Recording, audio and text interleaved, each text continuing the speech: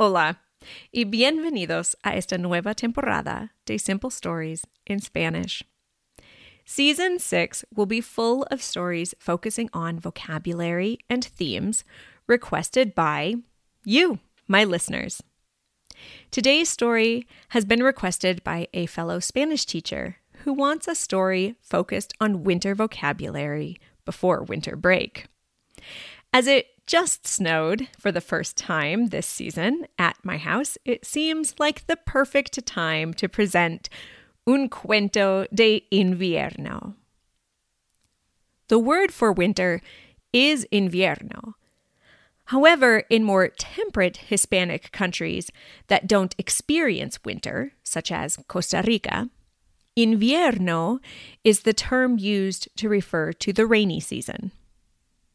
Important vocabulary in this story includes invierno, winter, nieve, snow, hielo, ice, escarcha, frost, bufanda, scarf, and cae, falls. I hope you enjoy Un cuento de invierno. Hay una chica. La chica se llama Luisa. Luisa vive en Canadá. En Canadá hace frío en los meses de noviembre, diciembre, enero, febrero y marzo. La temporada fría se llama el invierno. A Luisa le gusta el invierno. Le gusta la temperatura fría del invierno. Cuando hace frío, los lagos se convierten en hielo. Luisa patina en el hielo. También juega al hockey en el hielo con sus amigos. Le gusta mucho el invierno. A Luisa le gusta la nieve del invierno. Cuando nieva, mira las copas de nieve.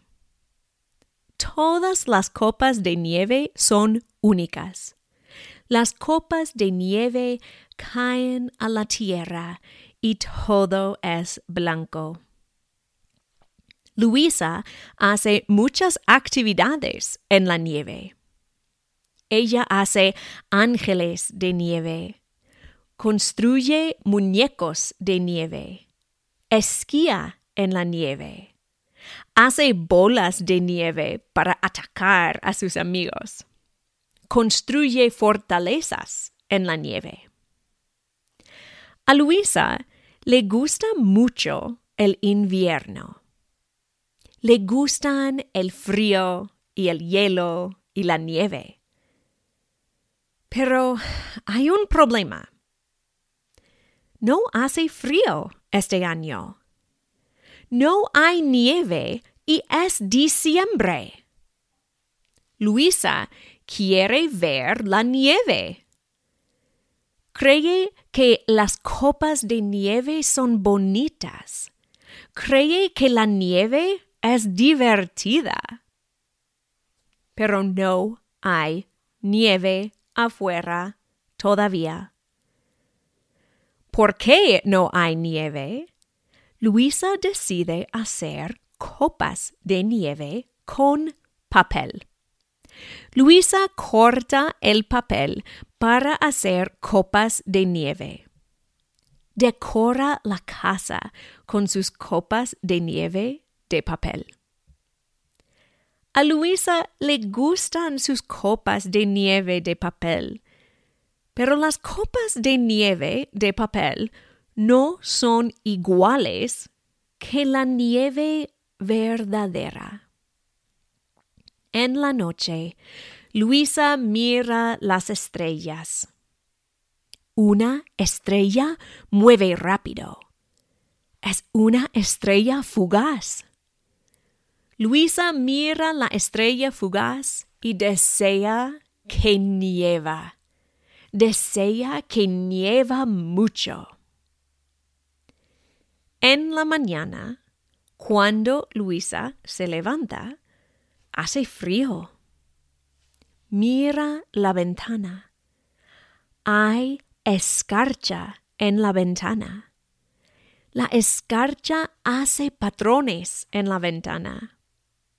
Luisa está muy emocionada ver la escarcha, pero está más emocionada cuando ve afuera. Todo el mundo es tranquilo y blanco. ¡Hay nieve! Luisa está muy emocionada. Ella quiere jugar afuera. Quiere hacer ángeles de nieve. Quiere hacer un muñeco de nieve. Pero primero, necesita comer el desayuno. Come cereal y mira las copas reales de nieve afuera. Mira la escarcha en la ventana. Luisa está contenta. Después de comer, Luisa se pone la chaqueta, bufanda, gorra y guantes. Corre afuera a jugar en la nieve. Primero se cae en la nieve y mueve los brazos y las piernas para hacer un ángel de nieve. Luego hace otro ángel de nieve y otro y otro. Luisa hace 5 ángeles de nieve. Entonces, Luisa hace un muñeco de nieve. Para hacer el muñeco de nieve, necesita 3 bolas de nieve. Luisa hace una bola grande de nieve, una bola mediana de nieve y una bola pequeña de nieve. Mueve la bola de nieve grande enfrente de la casa. Pone la bola mediana encima de la bola grande. Pone la bola pequeña encima de la bola mediana. Pone palos de un árbol en la bola mediana para formar los brazos del muñeco. Pone una bufanda en el cuello del muñeco. Usa rocas para hacer 2 ojos y una boca en la bola pequeña. Pone una zanahoria en el centro para la nariz. El muñeco de nieve no es muy grande, pero es muy guapo. A Luisa le gusta mucho su muñeco de nieve. De repente, una bola de nieve pega la espalda de Luisa. Luisa ve a su vecina Gracie. Gracie tira otra bola de nieve. La bola pega la cabeza del muñeco de nieve. La cabeza del muñeco de nieve cae a la tierra.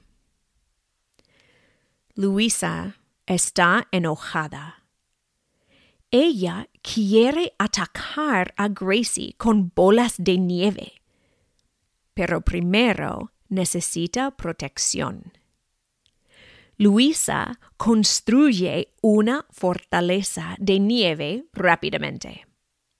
Empuja la nieve para formar una barrera.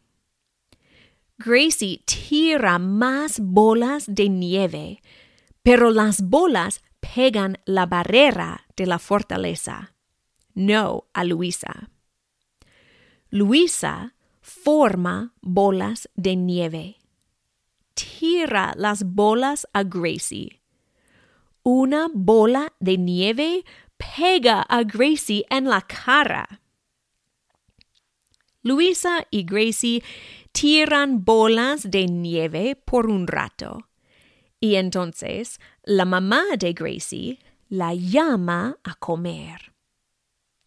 Luisa camina a su muñeco de nieve. No está completamente destruido. Toma su cabeza de la tierra y la pone en la bola mediana de nuevo. La mamá de Luisa la llama. Es hora de comer. Luisa entra a la casa y se quita la chaqueta, bufanda, gorra y guantes. Se sienta a la mesa y come una sopa rica. Mientras come, empieza a nevar de nuevo. Luisa come su sopa. Mira la escarcha en la ventana. Mira las copas de nieve afuera. Piensa en patinar, en jugar al hockey, en esquiar. Y piensa que es un día perfecto. El fin.